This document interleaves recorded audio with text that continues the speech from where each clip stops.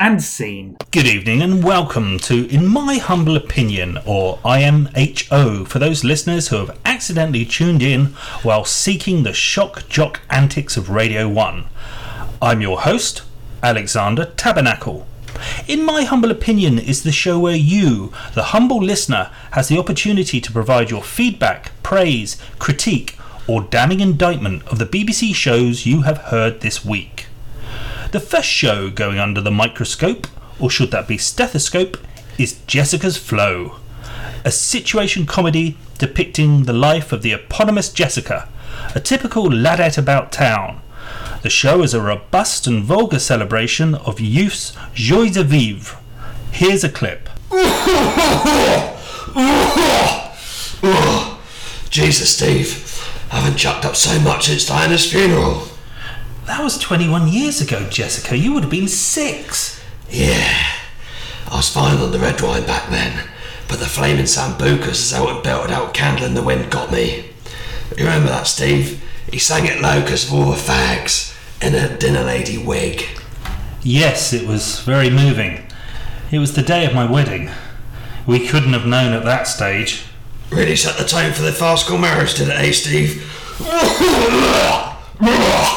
Veronica Montague Smythe from Upper Lowingbridge, celebrated chair of the local WI, said, I thought Jessica's Flow was a breath of fresh air, a welcome break from the formulaic, dated and ethnically biased sitcoms we have been forcibly subjected to in recent years.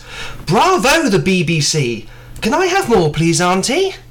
Stan Witherby, a ne'er-do-well in early retirement from Wetherby, bleated, Jessica's Flow was utter shite. The most offensive, debased representation of the working class since Thora Hird blew Alan Bennett. That's enough of that, thanks Stanley. Against the ugly and repetitive shouts of the masses came this one true voice, in the form of precocious but very culturally astute 6-year-old Tarquin Beddawetter, son of our very own producer Julian, who had this to say. I thought Jessica's Flow was a ribald and honest reflection of youth with tones of a welcome postmodernistic impression of indigenous subculture. I can't say it. Indigenous subculture. Oh, good boy. Thank you. A second helping for me, please, Auntie Beeb. Let's leave Jessica's Flow alone for now and turn to Dave Utree, who after 27 years on local radio is making his Radio 2 drive time debut and has had to come up with a replacement to his popular quiz show, Dave's Dirty Finger. Would Jackie's furry box satisfy his new audience? Little finger, Dave. Down to the knuckle. Okay, Stacey. I'm plunging to the knuckle. Ooh, it's moist, a bit icky, and there's a bit of a smell. Oh, okay, Dave. Can you add the forefinger for purchase, please? Stacey, the forefinger's gone in. Okay, it's definitely moist, and I can feel a bit of string or twine. Not to ruin the fun for iPlayer listeners, but it was a party popper and a blancmange. Spiteful divorcee Andrew Sourpool had this to whimper. Filth, smut and filth. Come on, BBC, and not in a filthy way. I expect so much better. My drive home was soured by the puerile antics of Dave Utree and the so-called Jackie's furry box. Settle down, Andrew. Time for your Horlicks and an early night. Meanwhile, respected consultant gynecologist Mr. Frankie Fingerpuss extolled. Oh, hey! I couldn't wait to find out what Jackie's furry box had in store. I had to pull myself off at the side of the road and was late for the wife's Tuesday biryani. 3 cheers for the BBC. It was worth a licence fee alone. Frankie's was a voice echoed by many other listeners.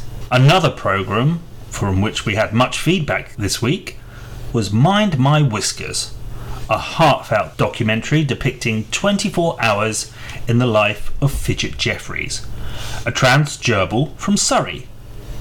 Here we join Fidget in his search for appropriate bedding. It's a lovely 13.5 tog hollow fibre duvet in a king size. And I presume you offer a shredding service?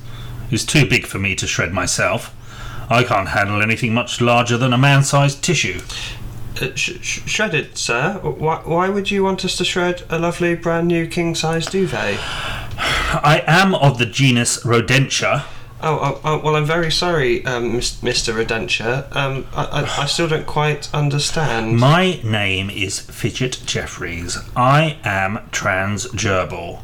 My species is of the genus Rodentia. Oh, I do apologise, Mr. Jeffries, but I only work on the Saturdays. Let me just get my manager for you. Typical. Astute, wise and respected toilet attendant, Flush McTavish, had this to say. Mind My Whiskers was erstwhile sensitive and heartfelt. My older brother is trans flamingo, or at least he was until his knee operation, and I could totally sympathise with Fidget's everyday struggle. 5 stars and kudos to the BBC.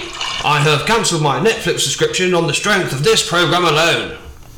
Predictably, not everyone was quite as refined and enlightened as Flush. The bigoted voice of the majority was represented by Penny Forthright, an underachieving entry-level social worker who whined, I don't get it. He's not a bloody gerbil, is he? How profound, Penny. No more calls, please. Well, that's it for this week, listeners. Please tune in again next week for more honest and unbiased opinion of the excellent work we do here at the BBC. I'm Alexander Tabernacle.